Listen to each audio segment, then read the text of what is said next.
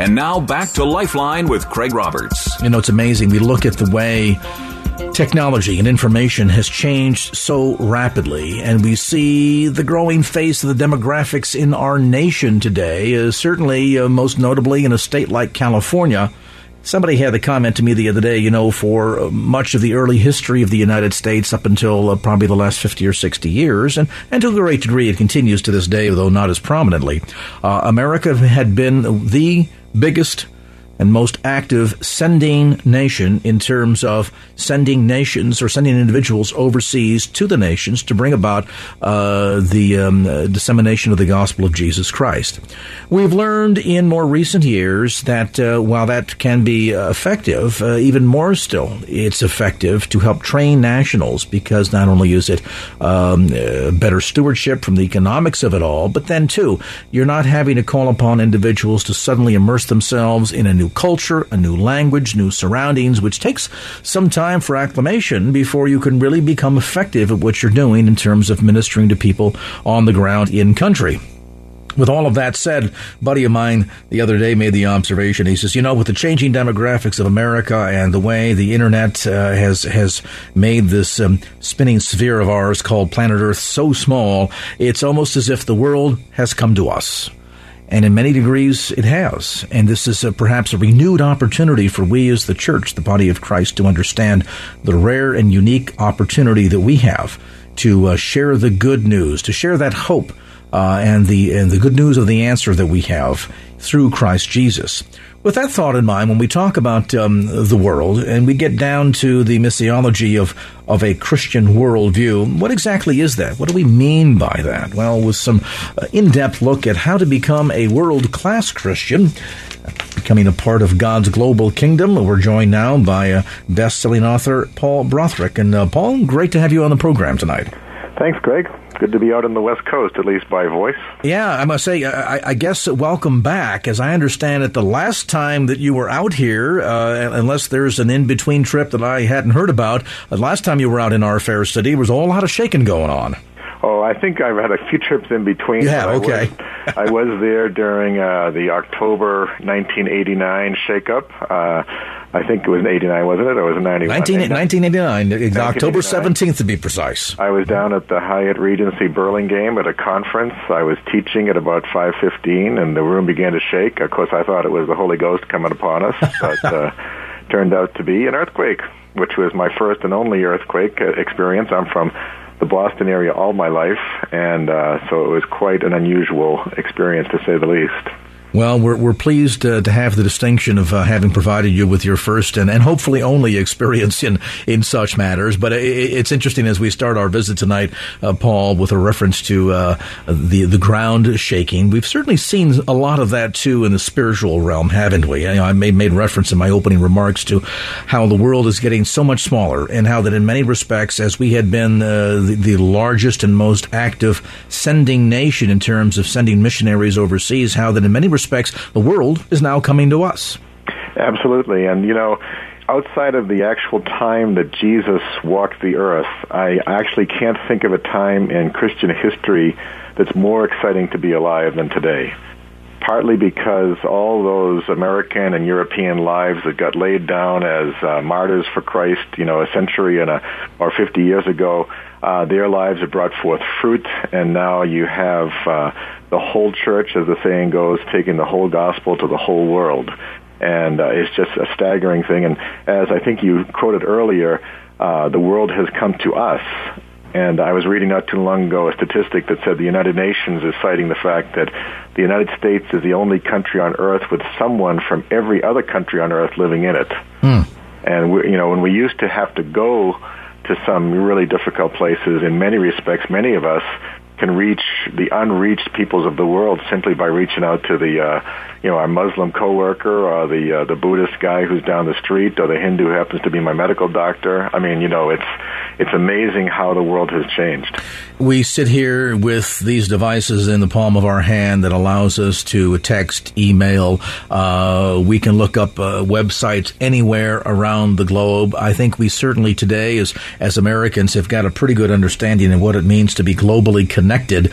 But I have to wonder, though, Paul, from a Christian perspective, as much as the technology has advanced quite nicely, has the theology kept up with it? Meaning, as we understand what it means to be globally connected, do Christians really understand also what it means to be globally concerned? I think that's an excellent question, and I think obviously the answer is going to vary according to the Christian you talk to. The sad reality is that technology has given us access to more knowledge than any of us can possibly handle. And as a result, we can become either numb to it or we just shrug it off and say, I can't do anything. I can't make any difference at all. And, you mentioned this book, Being a World-Class Christian. It's really about trying to help people see that, you might not be able to change the world, but you might be able to do something of global significance right in your own community, right in your own neighborhood, or at your workplace or something like that. But I think you're right. Technology has made it so overwhelming that, you go live to the tsunami in Sri Lanka, and by the third day of seeing it, you're just numb to it because you can't really do that much about it. And it's just another news report to you after a while. And I think that's, most of us have forgotten to be praying for Egypt. And yet a year ago, Egypt was every day in the news. Now it's still going through the news, but we're not paying as much attention to it because we have kind of a short attention span. Well, and the new technology, too, where heretofore it might have taken months for the news to arrive from overseas and be disseminated across the span of a country like the United States, typically by word of mouth, telegraphed to a degree, and the printed page now happens in the matter of seconds, and as quickly as it comes, it's also just as quickly replaced by something else. You made reference to the idea that we might be able to make some changes, we might be able to have some influence, but I have to wonder, as Christians living in this modern world with all that's going on around us, as we speak to that notion of being globally concerned, is this something that is an option for some believers, or does it really kind of narrow down to being a mandate? Well, it depends on what Bible you're going to use. I mean, frankly, if you look in the Scriptures, you cannot escape the fact that God's vision, God's view is for the world and for His people, because for whatever mysterious reason, God has chosen to do His work in the world through people, broken people, forgiven people like you and me, and every one of us has some degree of responsibility. In other words, the mandate, since you used that word, that Jesus gave before He ascended into heaven, to make disciples of all nations, or to preach the gospel to all creation, or to preach the gospel beginning in Jerusalem to all the nations. I mean, all those things, that they still remain for each Christian today. And our question is not where we are sent. Our question is not if we are sent into the world. The question is where. And, opening our eyes to the global realities that God said in the Psalms, declare my glory to the nations, my wonderful deeds to all peoples. That's still binding on us today. It's not a matter of just, tucking ourselves away in our safe little bubble and thanking God that we have a nice, prosperous life. It's about looking out into the world and saying, what difference can I make that God has uniquely equipped me for? Today, we're talking about what it means to be a world-class Christian. Let me be careful that we didn't say a worldly Christian. A lot of folks have got that down pat. We're talking about being a world-class Christian. And with us is best-selling author Paul Brothwick.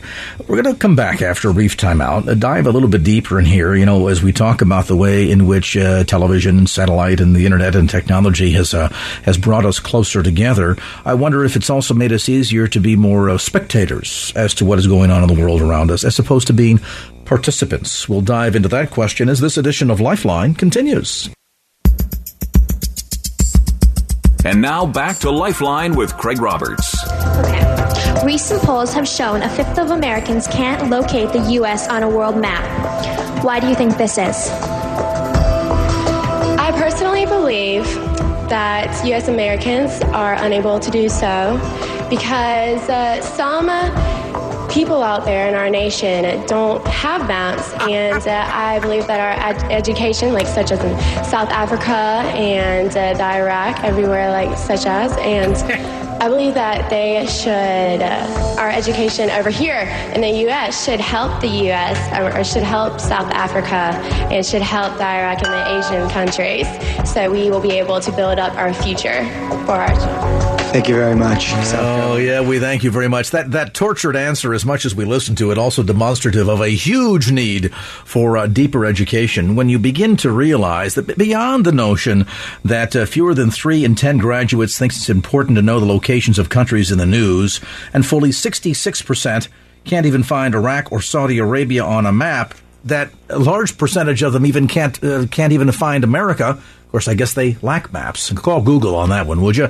It just is demonstrative of what seems to be a greater level of global connectivity, and yet we're not even participating. We're just kind of very casual spectators to it all at many levels.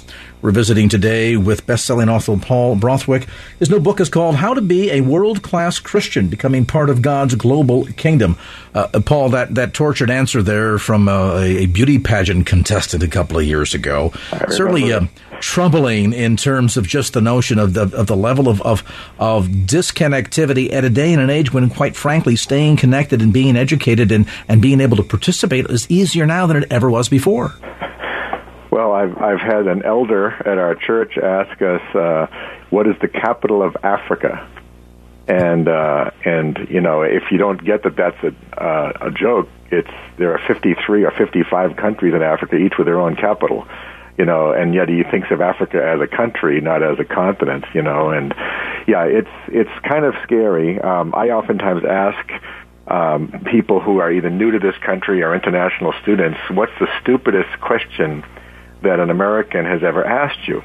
And I had a student this past semester from Malawi, southeastern Africa, and I asked him what is the stupidest question, and he was up in Maine, not too far from us, and the church that he was hosted by asked him when he started wearing clothes. All right, and he thought it was a joke. Sure. So he said, well, when I came to New York, after I got through customs, I decided to buy some clothes.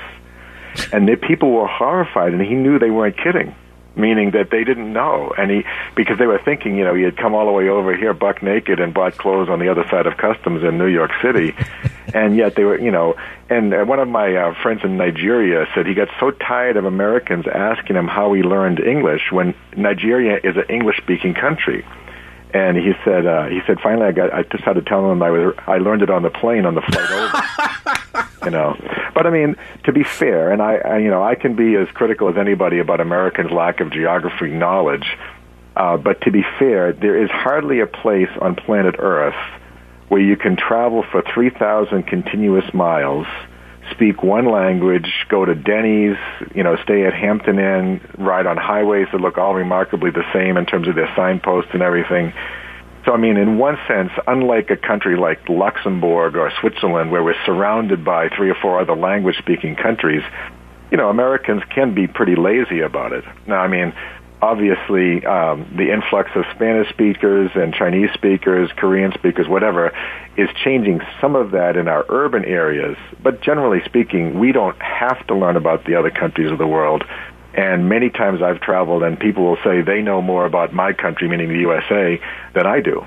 And sometimes they do because they're directly affected by the decisions that our government makes and decisions that our military makes.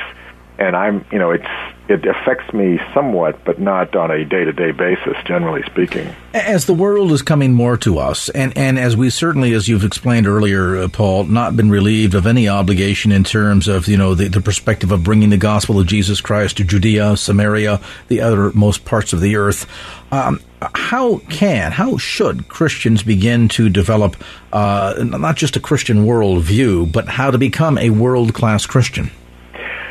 Well, I think one of the things that I advocate in the book is obviously cultivating some information, you know, learning about places, that the Islam of Iran is not the same as the Islam of Iraq, for example, and what's going on in Egypt affects the entire Arabic-speaking world.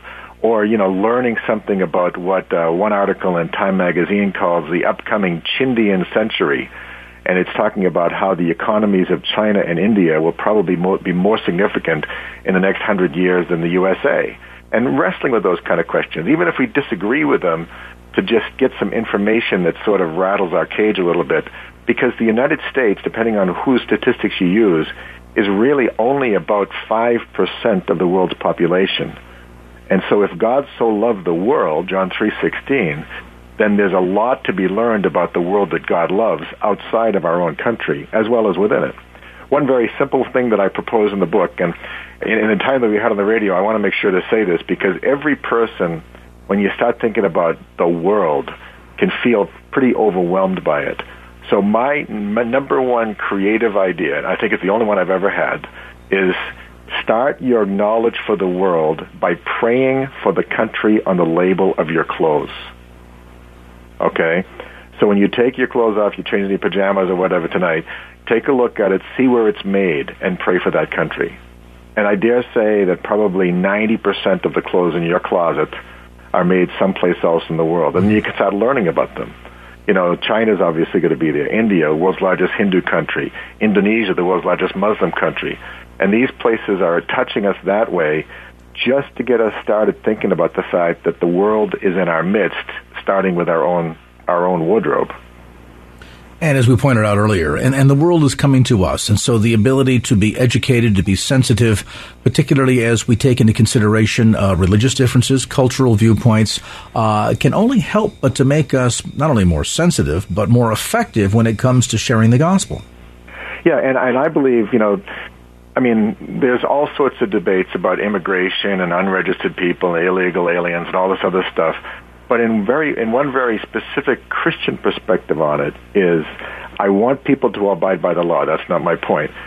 But they're here, and maybe God brought them here so they could hear the gospel from us.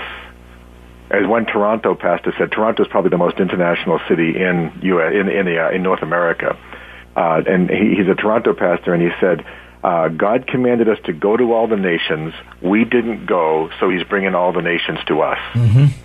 And, you can go down to Southern California and meet a scad of people from Iran.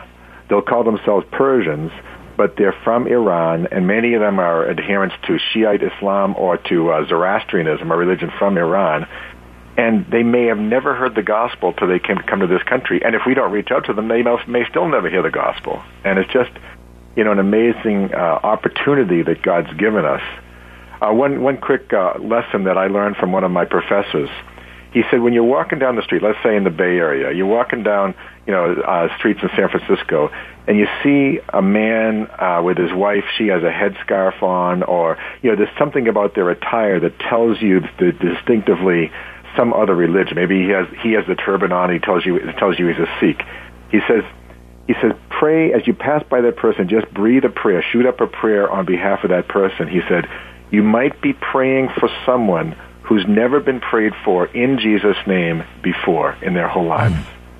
And you're bringing that person before Jesus for the first time. And think of that as, what a staggering opportunity that we have when the people have come to our country because they're finding this is the place for, a better economic future. But why not help give them a better eternal future? We mentioned earlier that in addition to just taking the time to get educated in something simple as maybe saying, I'm going to see where my shirt was made, Google the name, look at the country, pray for that country tonight. You talk to a lot in the book about being able to get a focus on being globally aware. Certainly, compassion fatigue sometimes can be a challenge, as we lightly touched on earlier. But when we bring this whole thing together, how do you believe that God wants us to develop this Christian worldview? How to become uniquely a world-class Christian? Well, I think that it has something to do with a phrase that I picked up off a bumper sticker. I don't even think it was Christian by nature, but it says, think globally, act locally. Mm-hmm. And, I think that's a great summary of what I'm after in my own life, as well as in encouragement in this book, to realize that, A, we're part of a global Christian family, So when the church suffers I'll use Egypt since I referred to that earlier, that my family is suffering, so I'm thinking about that. But I'm also acting locally so that when I meet the Egyptian guy at the medical clinic, I'm aware of the fact that, I might be reaching out to someone that my friends in Egypt have never been able to reach. And so, it's all a matter of a mindset. It's going into the day. I mean, just this morning I was preparing my breakfast and remembered to pray for Colombia, South America, because when I took the sticker off of the bananas, it was actually harvested in Colombia. It says it right there on the sticker. Just sort of keeping aware of the fact that there's a bigger world than just the world that I'm in. And, many people are struggling with the economics of the situation today. Maybe they're in an unemployment situation or underemployment, but just try to get past ourselves a little bit to realize there's a big world out there, and we have an awesome God, and we need to get plugged into thinking of ourselves as His agents in this world, whether we're in the unemployment line or we're in the gas station talking to somebody who might have just come here from another country. Get a copy of Paul's book. This will open your eyes and help you develop more of this sense of that Christian worldview. How to be a world-class Christian, becoming part of God's global kingdom. And our thanks to Paul Mothwick for being with us tonight on this edition of Lifeline. The book, by the way, published by InterVarsity Press and available at bookstores throughout the Bay Area. And now back to Lifeline with Craig Roberts. How many believers today, maybe privately you might even admit this for yourself, you can tell people what you believe, you just can't tell them why. We're going to talk a bit about that today as we meet a very special guest, certainly a very familiar voice to KFAX listeners. He's heard weekday mornings at 7:30 a.m. here on KFAX, senior pastor at Parkside Church in Cleveland. And Alistair, great to have you on the program. Thank you, Craig. It's very kind of you, and it's a treat always to talk with you. My goodness, 30 years. The Lord has done some amazing things over the course of the last 3 decades. Could you ever have imagined when you came from Scotland with your wife and young family all that time ago that the Lord would have taken you in this direction? No, I honestly couldn't, and it seems in some ways as though it was only yesterday. Time has gone by so quickly, as you say, and yet these have been great and privileged years, and I really wouldn't want to change very much about them at all. It's been a peculiar joy to, first of all, serve this congregation and have them be so long-suffering as to put up with me for 3 decades, and then the radio program on top of that is a wonderful opportunity that we certainly are humbled by and don't take for granted. Well, and we don't take it for granted either, Alistair, because I think many of us recognize the importance for a ministry such as yours that in the 30 years has moved, I think, consistently and critically so, more and deeper into the arena of Christian apologetics, of which, my goodness, if there was ever a day and time when we needed Christians to be prepared to give an answer for the hope that lies within, this is it.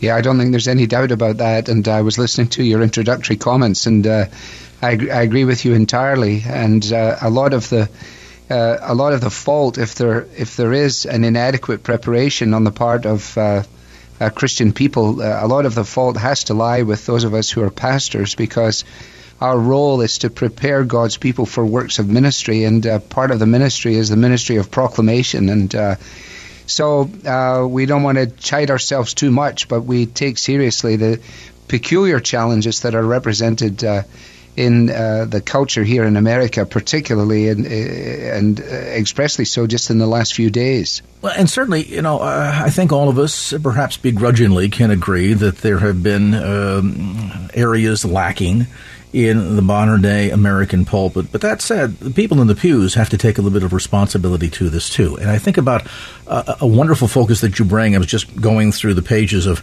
the book that you've co-authored with Sinclair Ferguson, Name Above All Names. And I just, for the benefit of the audience, let me just quote a couple of opening lines here. Alistair writes, Jesus Christ has been given the name above all names. The names assigned to him begin in Genesis, end in Revelation. Taken together, they express the incomparable character of Jesus Christ, our Savior and Lord. Reflecting on them better prepares us to respond to the exhortations of Scripture, to focus our gaze upon him, and to meditate on how great he is. Then Alistair continues, being able to think long and lovingly about the Lord Jesus is a dying art.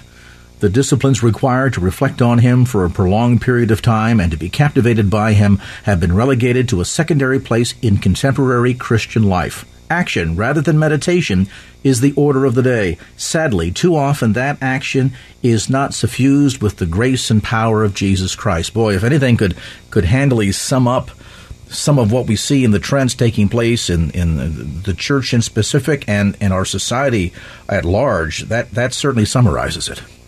Well, yeah, I think it sounds so good. I'm pretty sure that must be Sinclair.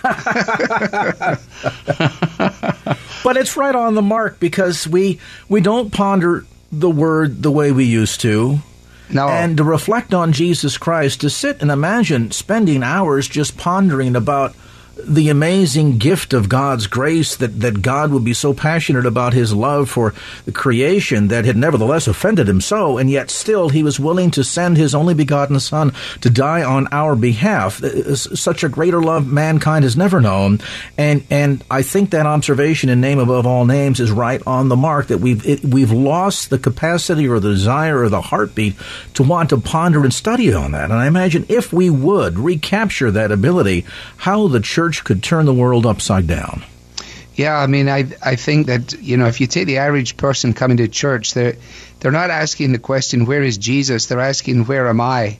And there's a sort of man-centered orientation to even the study of Scripture and even the way in which the Bible is taught, that sort of reinforces notions that are, sort of immediately appealing, but they don't have any long-lasting value. They're not going to stand in the challenges of time when a culture as ours turns increasingly secular, and the Christian church begins to face the challenge of living as a minority in the culture, which has not been part and parcel of the American psyche, at least until this point in time.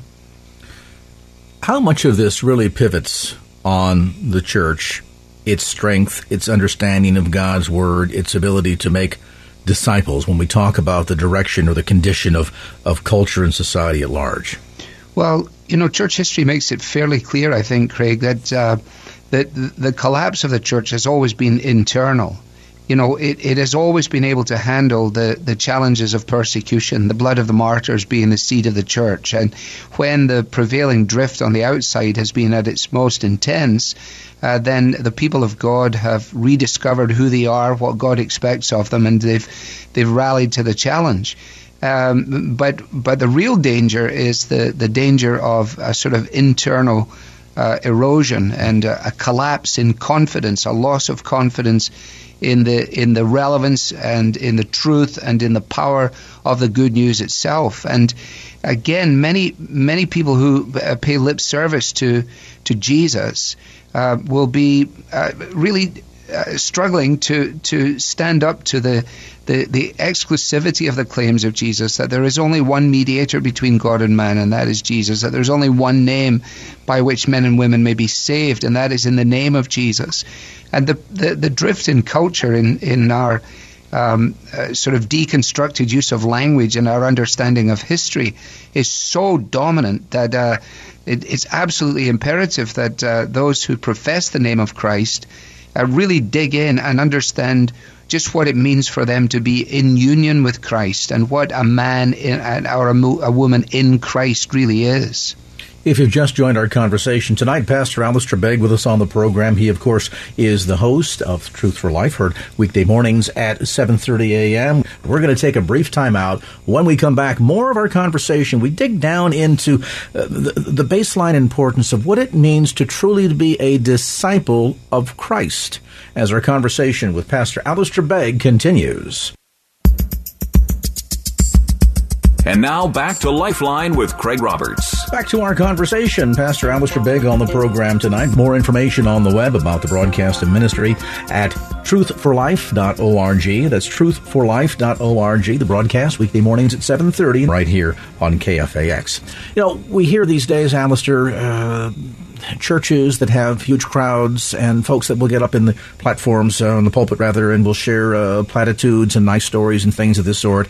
It seems, though, that on an ever-increasing basis, preaching about the blood of Christ, the atonement, preaching about the need to count the cost of what it truly means to be a disciple of Jesus Christ is something that seems to be glaringly absent.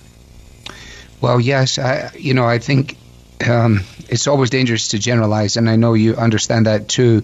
I think we've gone through a real period of time in which, that idea of the way to make sure that we don't offend anybody is to dilute things to the point of pretty well tastelessness. And, when the old Scottish theologian spoke to the Yale Divinity students, James Stewart, in 1952, he warned them, 52, which is 61 years ago, about what he referred to as a theologically vague and harmlessly accommodating kind of Christianity, which he said was absolutely useless. And I think we're seeing the evidences of that now. And one of the encouraging things for me as somebody who's now moved into my 60s is to see how many young men, though, are coming through in various places in the country and who have really fastened on to the idea that if we're going to take seriously what it means that Jesus is Lord, then we have no right to tamper with or to dilute or to try and redefine the claims of Jesus, but we must just state them as they are. And, of course, to fail to do so really sort of strips the gospel of its life-changing power, doesn't it?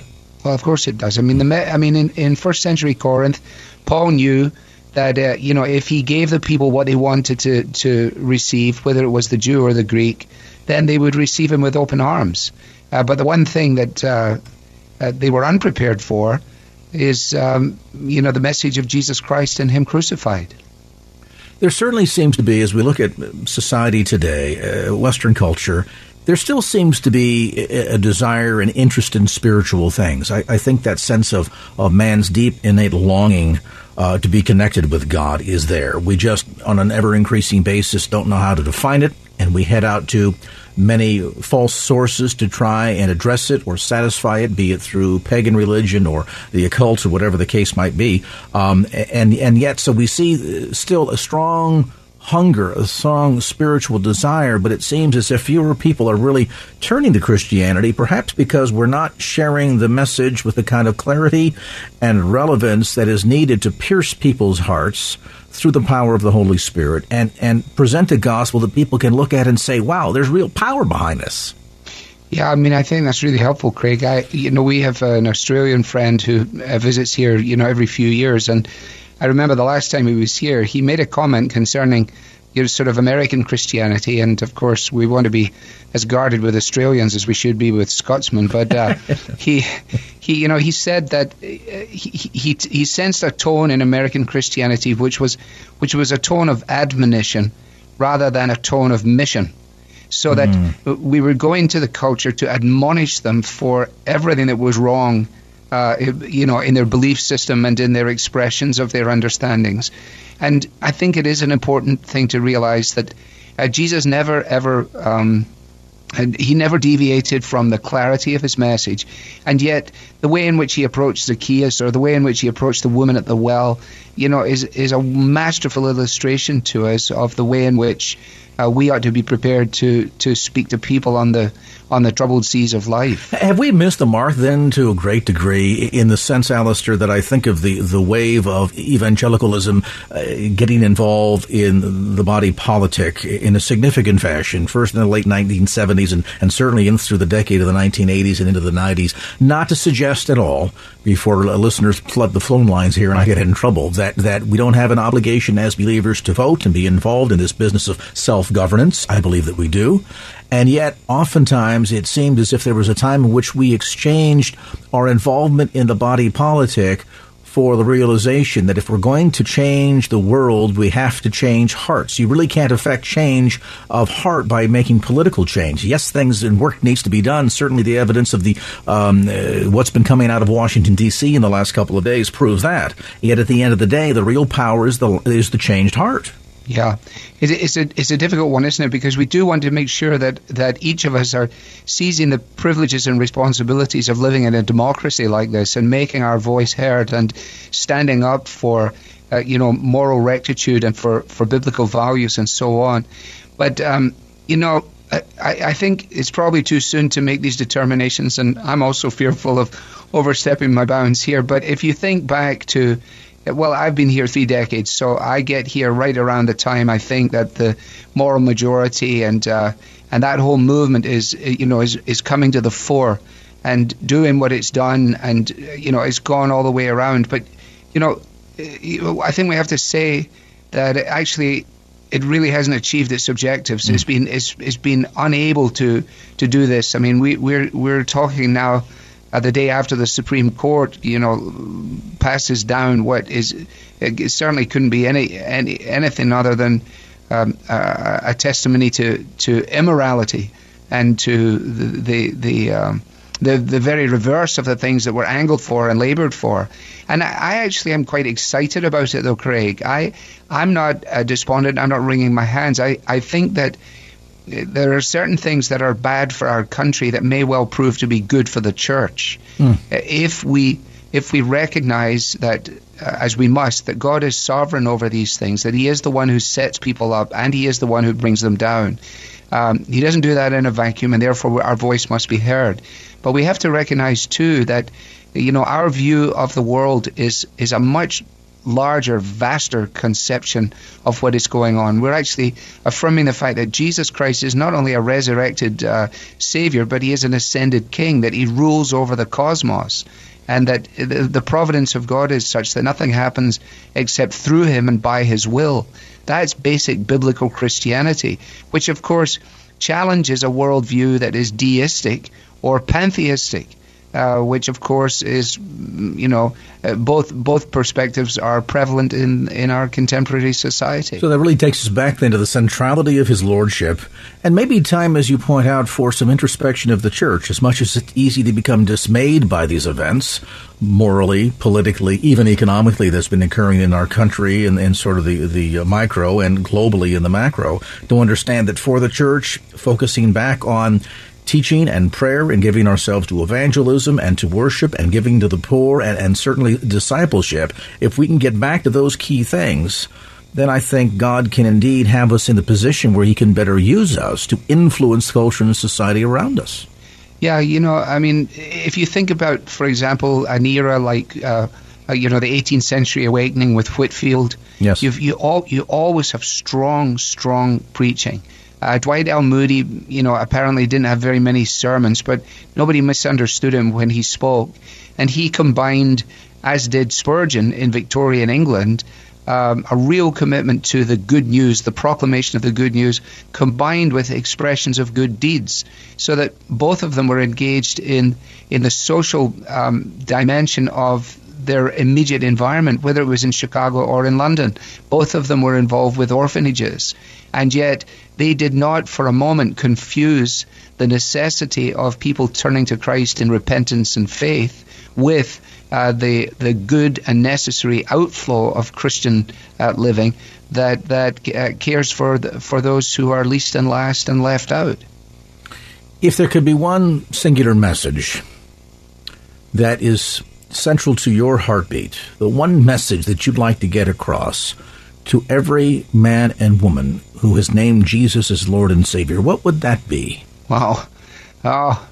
Well, I think if I just apply it to myself, I mean, I think to fully understand that, when Paul says one day at the name of Jesus, every knee will bow and every tongue confess that Jesus Christ is Lord, to understand that he's not talking there about that being an expression of devotion. He's talking about being an expression of His identity. That what he's saying there is that this Jesus, as the apostles did post-Pentecost, this Jesus whom you crucified, God has made him both Lord and King. And therefore, I have no freedom to believe anything other than what He teaches me. And what He teaches me is left for me in the Scriptures. And I have no freedom to behave in any other way than that to which I'm called. And that then, impacts every area of our lives, our vocation, our sexuality, our marriages, our singleness, whatever it might be.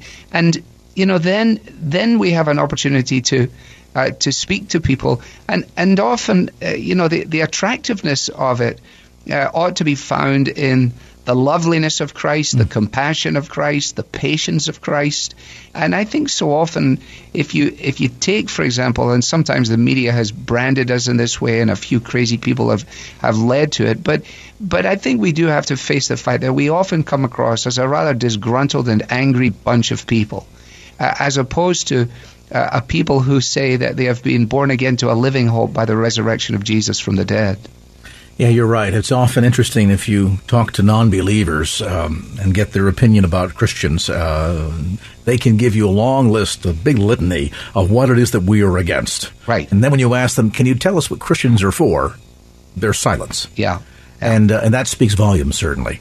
Yeah, it does. I mean, I if you think about Jesus with the woman at the well, what a conversation starter. May I have a drink of water, please? He doesn't. He eventually gets to the point, when he asks her to call her husband, and she admits that she's had a number of husbands and she has a live-in lover. But that's not what he starts with. I mean, he's not sitting at the well with a big sign condemning her multiple relationships. He starts by simply engaging her in conversation. Hey, we as the church can learn a lot from that example, that we might be better to engage the culture and society around us for the sake of the gospel by simply beginning with engaging others in conversation and, of course, ultimately understanding what it means to be a disciple, to count the cost.